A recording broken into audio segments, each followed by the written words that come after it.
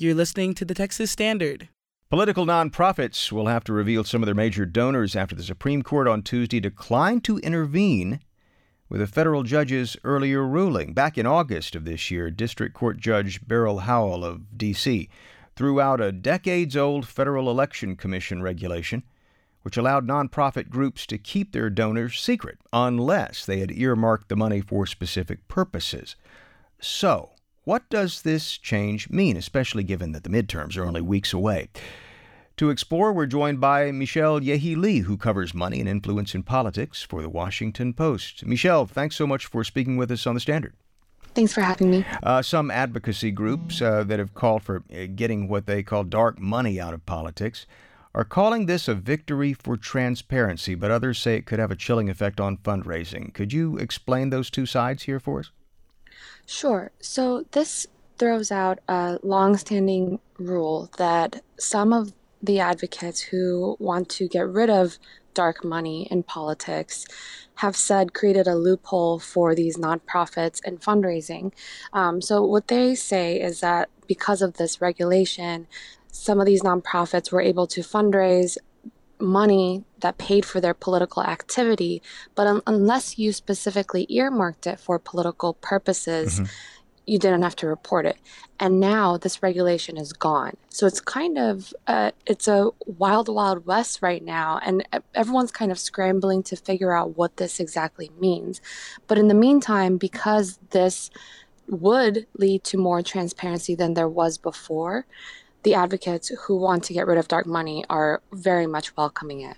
What about the chilling effect on fundraising? What's the theory there, that people will not, big donors will not donate to these groups in the future?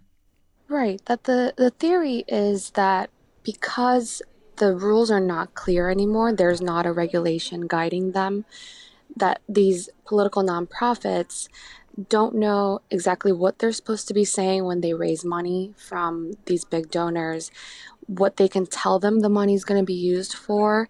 The rules under which they used to act before, they're just not there anymore. So they're worried that the donors are going to spook and not give money because they don't want to be revealed, whereas in the past they had assurances that they were not going to be revealed.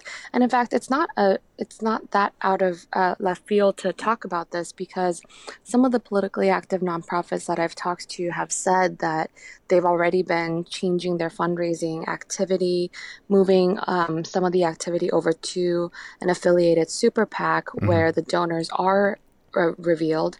And so donors are already having to adjust their activity a little bit and think about the ramifications of their name being revealed now, whereas in the past they weren't. I want to make so sure it's already pretty altering behavior. I want to, forgive me for interrupting, but I want to make sure that we understand what we're talking about here when we talk about political nonprofits. Could you give us an example of maybe one or two from the right and one or two from the left so we have a sense of sort of what we're talking about here?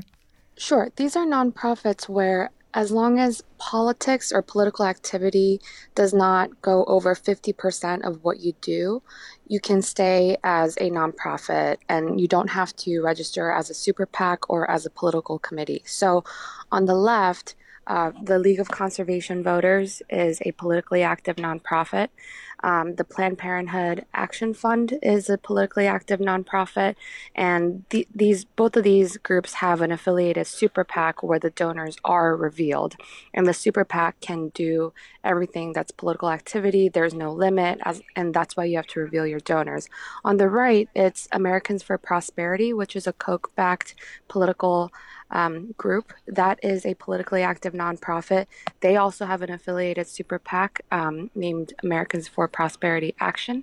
On the right, there's also NRA-ILA, which is the legislative and political arm of the NRA, and that arm is a politically active nonprofit.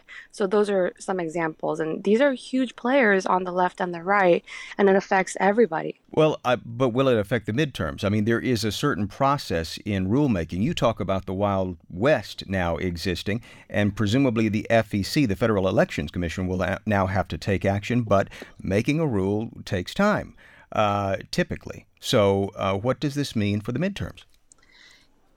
It could mean that these groups have to reveal their donors as early as October 15th, which is the next quarterly filing deadline with the FEC for these groups. In the past, they would file these filings by the quarterly deadline, but they didn't have to reveal their donors. And we'll have to see in the next filing if this takes effect as quickly as that. The FEC now is coming up with some sort of guidelines to help politically active nonprofits know what they should be following and kind of things that they should be thinking about as they're fundraising in lieu of having a new regulation, because a regulation takes time.